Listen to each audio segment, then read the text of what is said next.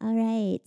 We are getting ready to wrap up our series through the book of Proverbs this summer, Wisdom for Life. We have a selection this morning beginning in Proverbs 15. Whoever heeds life-giving correction will be at home among the wise. Those who disregard discipline despise themselves, but the one who heeds correction gains understanding. Wisdom's instruction is to fear the Lord, and humility comes before honor. Fools find no pleasure in understanding, but delight in airing their own opinions. To answer before listening, that is folly and shame. The heart of the discerning acquires knowledge, for the ears of the wise seek it out. In a lawsuit, the first to speak seems right until someone comes forward and cross-examines. The purposes of a person's heart are deep waters, but one who has insight draws them out. This is the word of the Lord. Thank you, Cindy. Well, it's good to be back here with you, teaching God's Word today. The last 2 weeks, we had Joey from Sunset Church and Will from Epic Church guest speaking, which I'm so grateful for because that allowed my family to get away for a little bit, which is not a bad thing. But I'm also excited that it gave us together as a church family a peek into some of the rich relationships and partnerships that God has gifted us with since the very beginning of our story. Ever since the very beginning, actually, before we even, when this was all still just an idea, God has given us outside church partnerships and friends who have made it possible for us to do any of this financially, relationally, in terms of coaching. And Will and Joey just represent a small portion of that, these churches either in the Bay Area or across the U.S. So I was glad that they got to share God's Word with us. With that in mind, and with the scripture in front of us, let's pray. I want to pray for God to open this up to us, but also to thank Him for these churches. Father, thank you for Sunset Church. Thank you for Epic Church, two churches that have just been a part of this story and the gift they have been. Pastor Ben up there at Epic, even being on our board, and just all the churches in the Bay Area and across the U.S. who have just been an incredible tangible and intangible gift to us. Lord, we ask for your favor upon them. Would you bless them? And Father, we ask that you would bless them, not just for their own sake, but that you bless them, that through them they would continue to be a blessing to many others. Others like us, either in terms of other churches that are starting or just folks, ministries, organizations in their communities. Lord, would you bless them? And Father, we pray that we would be a church one day, even as we're just getting up and going, getting ready to celebrate our third anniversary, our third birthday coming up in a few weeks. Lord, we long to be a church that not just, quote unquote, makes it, becomes self-sustaining on our own right, but a church that is pouring into this community and the community around us. Lord, we long to see and be a part of new churches that start up, either in the Bay Area or around the country, even around the world. But Father, only you can do that, so we ask that you would. And then Father, now as we open up your word and we try to seek to understand it, Lord, would you give us your spirit? We ask that you would open these things, make them clear to us. I pray that the words I speak would be more yours and less of mine. I ask this in Jesus' name. Amen. All right. Well, as Cindy mentioned, we are nearing the conclusion of our summer series, looking through the book of Proverbs, this series that we've been calling Wisdom for Life. And the topic we are considering today is the topic of listening. We're going to be talking about the topic of listening. A couple weeks back, if you were here, we talked about the topic of talking, of speaking.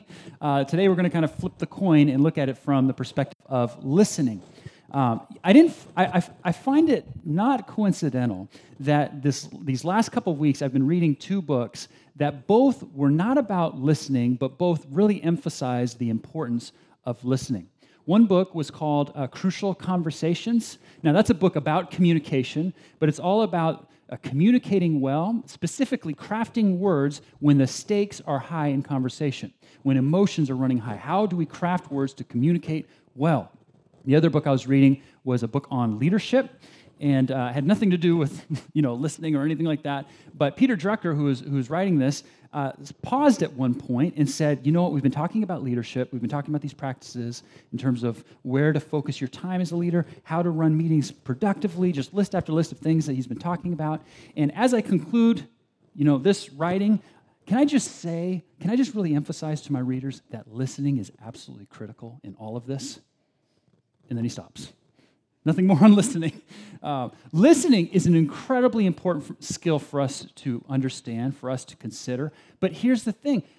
Books like Peter Drucker talking about leadership will say things like, hey, it's about listening, and then not really give us that much more. Where do we go to find and get better at listening?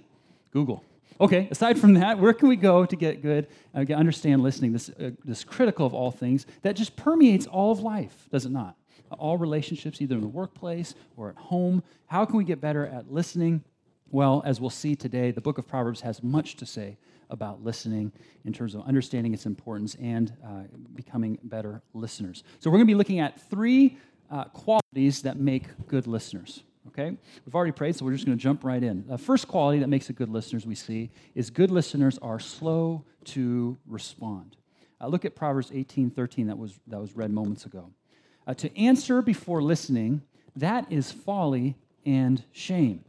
To answer before listening that is folly and shame. So that's to say, answering before we listen can be folly and shame. Folly because what we might be quick to say could be wrong or misguided. It could bring shame because what we might be quick to say could end up not representing us all that well, representing us poorly. When we were in China a number of years ago, Cindy purchased for me a Kindle, which I was really excited about because English books were hard to come by over there. And so what I did with the Kindle, I wonder if all of you guys have done this too, if you've ever had one of these things, is I perused the free section. What can I read? And looked at all these books and ended up reading all these books I never otherwise would have read, except for Kindle's free store. One of those books that I read, I never otherwise would have probably read, was the autobiography of Benjamin Franklin. Any other of you guys read that book? Because it's in the Kindle Free Store, I saw a couple of nods. So I read that book, and it's fascinating because Benjamin Franklin's life is just really interesting in and of itself. By the way, this autobiography only really covers his earlier life, not a lot of the invention period and all that sort of stuff that he's doing later. But what he captures really well in this autobiography of his is this kind of character transformation that happens within himself. So, for instance, when he was when he was a young man, so it was like early, mid-20s, he wound up getting invited to these well-to-do gatherings of movers and shakers, influencers, that he would just go and he'd show up. And in his arrogance, he would, concede in his later years. In his arrogance, he'd walk into the room and say, and feel about himself that he was the smartest person in the room, which, if you read about his life and you know about his life, you can quickly gather that, yeah, he probably was, if not the smartest, way up there of the people in the room. So he'd go in there thinking, I'm one of the smartest, if not the smartest. Actually, he thought he was the smartest person in the room. And whenever people were talking about opinions or just sharing different thoughts, he would respond with, no, I know this to be true. Or I understand this. Or no, you need to understand this. And so he was processing this in his autobiography, and he said, you know what, I realized that was really foolish. Like, it was really foolish. Like, I had a number of incidences where I went into one of these gatherings, and I would think that I was right. I was convinced that I was right, only to find out that I was wrong. And boy, that was not good. And then it happened again. And then it happened again. And so he said he had to learn to develop new language habits. For instance, he had to learn to not say, I know this to be true, but even when he was absolutely convinced, that to say things like, it seems to me that this is true. But even more importantly, and to our point today, he was convinced, he began from that point in his life and onward, that he just needed to learn to listen to people, to just fully and most presently in the moment hear what others had to say, because oftentimes they would say things that he hadn't picked up before, or maybe he had missed, or whatever it might be. He just realized he had to learn to listen better. Good listeners are slow to respond. Proverbs 18:2 puts it this way: fools find no pleasure in understanding, but delight in airing their own opinions. This one hit me between the chest this week as I was thinking about this for myself in preparation for today. You know what I realized? It's really easy for me, I wonder if this is true of you, it's really easy for me to listen not for the sake of understanding, but for the sake of replying. You following that? So it's really easy for me to listen in order not to understand the person, but in order to give my reply. So, someone's speaking with me, and I'm hearing them. You ever been there where you're like, yeah, I hear you. Here's what I have to say. this proverb says, fools find no pleasure in understanding, but delight in airing their own opinions. I realize that if I'm just listening not to understand, but in order to reply, I'm not really listening. Good listeners are slow to respond. I came across a quote this week that I thought was really interesting for those of you that, if this helps this thought stick for you, all the better. But someone once said, we do well to notice the word listen contains the same letters as the word silent. Isn't that interesting? For some of us, maybe this is the big takeaway today, to recognize that we need to learn to listen. That maybe when we are listening, we're not really listening to understand. We're listening just to reply or just to share our thoughts. That's not really listening. How are you at listening? Or the real kicker of a question, how would 2 or 3 of those closest to you answer that question about you? About how good you are at being slow to respond. Number 2, good listeners are teachable. Look at Proverbs 15, verses 31 through 33. Whoever heeds life-giving correction will be at home among the wise. Those who disregard discipline despise themselves, but the one who heeds correction gains understanding. Wisdom's instruction is to fear the Lord, and humility comes before honor. So good listeners are teachable. First, what we see here is that they heed life-giving correction. That is, when it comes their way, life-giving correction, they listen to it, they take it to heart. They don't just dismiss it outright, but they actually weigh it carefully, thoughtfully. They are teachable.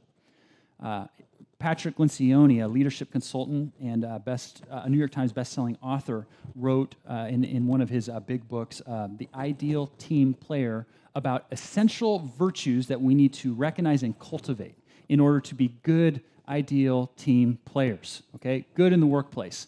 Now, what's really interesting, spoiler alert if you haven't read the book, at the end he kind of concedes, you know what, we've been talking about the workplace, but really these virtues are good for all of life, all of life's relationships. But what are some of what's one of these essential virtues that he talks about? He says, actually, the greatest of all these virtues that we need to cultivate to be ideal team players, to be good people in relationships, is the virtue of humility. The ideal team player is humble. That is to say that they don't assume they always know best, or that they know better, or to use our wording, it's to say that they are teachable. They listen. And maybe even more importantly, when life-giving correction comes their way, or maybe feedback comes their way, they are able to listen. But what we also see from these verses is not just that the wise or good listeners heed life-giving correction.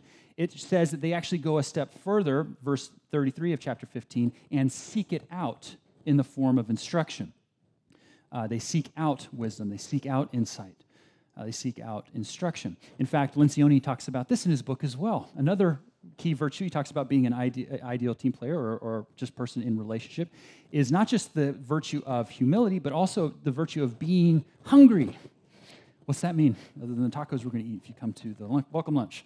He talks about being hungry in the sense of wanting to learn, of course, wanting to be better, wanting to make an organization better, make relationships that they are in better. Listen to Proverbs 16:16. When it says, how much better to get wisdom than gold, to get insight rather than silver. Keep in mind, this is one of the wisest people to ever walk the face of this earth, King Solomon, writing these words, who was also very well-to-do, very rich. And he's saying, look, I've had it all. I've had all the riches. I've had all the influence. I've had all the power. But you want to know what's really worth going after more than any of that? It's wisdom. It's insight. And we need to be able to listen to that. So let me ask you the question. How teachable are you? How teachable are you when things come your way? When life instruction comes your way or when feedback comes your way, how well do you listen? And how would 2 or 3 closest to you say you are at listening to life's corrections? How well do you listen in these ways at home versus at work? Because it seems to me often the places where it's hard for us to listen in these ways, it's hardest for us to be teachable, is with the people who know us the best, the people we're closest to, roommates, spouses, or otherwise. And is this something you pursue, to be teachable, to seek out growing in this area? So good listeners are slow to respond, good listeners are teachable, and then finally, good listeners practice what I'll call active listening. Look at Proverbs 20, verse 5. The purposes of a person's heart are deep waters, but one who has insight draws them out. I love the ocean. I love all things to do with water. Ever since my parents would take me out and my family out, my brothers and sisters out on the coast waters of California. We'd be out there where you can't even see land. It was really exciting as it was really scary at times, being on this little itty-bitty 20-foot boat where you can't see anything, but just the vast ocean. Loved it. The ocean and the deep waters are a beautiful thing. There's power there. There's also a great sense of mystery there. You can see quite a bit down, but you have no idea what's all the way down there at any given point. So what's Solomon saying when he says the words of the mouth are deep waters? He's not saying everything coming out of our mouths has hidden meaning. Okay, what he is saying, it seems to me, is that oftentimes when we are speaking or someone is speaking to us, they might be saying something on the surface that's being articulated, but underneath there's a whole depth that's just there waiting to come out. And from my humble perspective, it seems that often we can speak in such a way where hear the words coming out, and maybe, we do know what all of this is that we want to share underneath the surface, but we just need to get to. But more often than not, it's like we're saying these words, and we don't realize that there's all this depth of information or a feeling, emotion underneath the surface. What Solomon is saying is the wise will coax that out of the other, will bring it out. And I can't help but think that the way that we do that practically is by asking questions. Asking good questions. Respectful questions that are perceptive and open-ended to gently probe beneath the surface. It probably also watches for nonverbal communication, but it asks questions, not to interrogate or to pry, but to gently tug out what the speaker might be feeling underneath the surface. And they do that through questions. Do you know anybody in your life who's really good at this? Really good at asking questions? Maybe someone is just kind of just able to pull out of others just things that you would just otherwise not have perceived on your own. There's people who are just naturally gifted at this, but I think there's also, even those people, but all the rest of us realize that this is actually a discipline that can be learned as well. How could you get better at this? How could you get better at helping people understand what's in there, the depths of their heart, and drawing it out? There's different ways we can do that. You can ask people who are good at that, ask how they draw it out, so people that you know do this well. With those that you are in relationship with, you can ask, hey, how can I do a better job of helping you process these things, whatever it might mean? Good listeners are slow to respond. Good listeners are teachable. Good listeners are active listeners.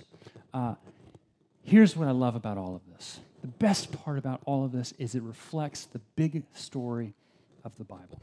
We've been talking about listening and the benefits of listening, and sure, there are many things here that we've just talked about that will benefit you and me in our relationships as we practice, as we get better at listening. But the best part of all of this that we've been talking about listening is that it reflects the gospel. It reflects what this is all about. And there's no better way to consider this from my perspective than consider Jesus.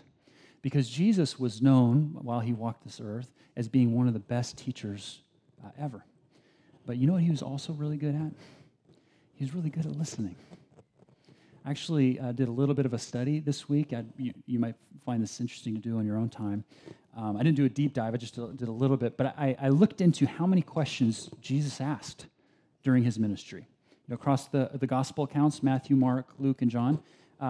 You want to guess how many questions he asked?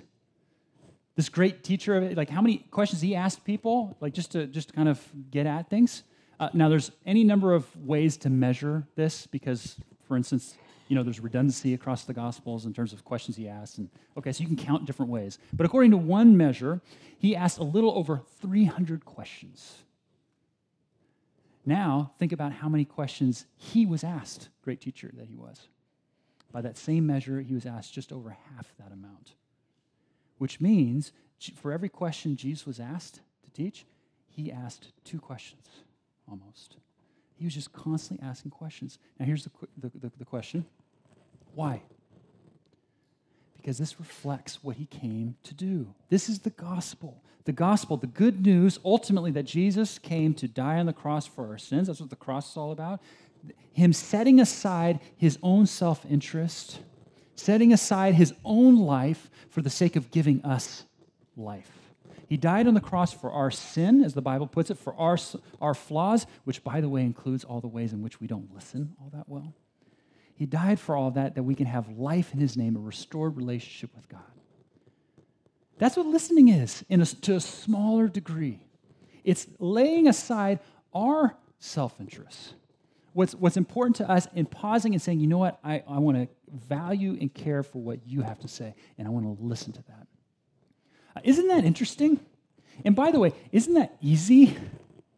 I mean, this is no hyperbole, I think. We could impact someone's life in an incredibly positive, profound way today by just stopping and listening.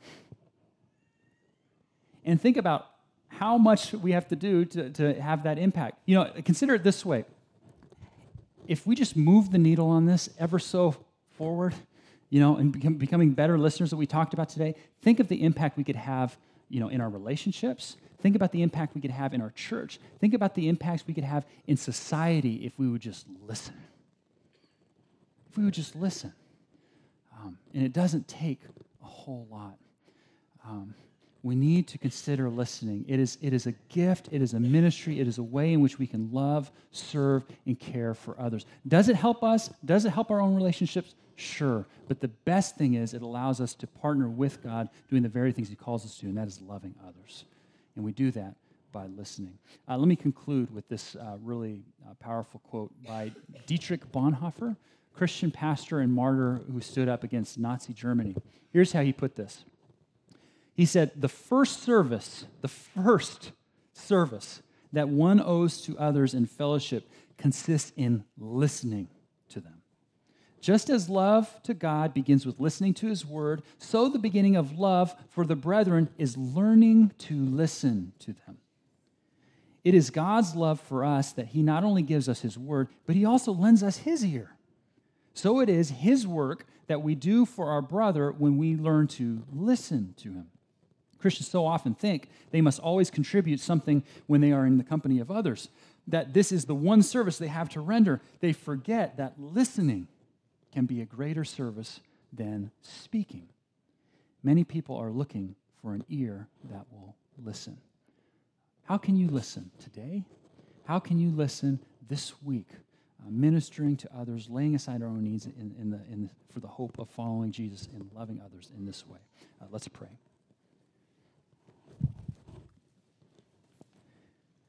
Father, thank you that we can come to you now and you are listening to us.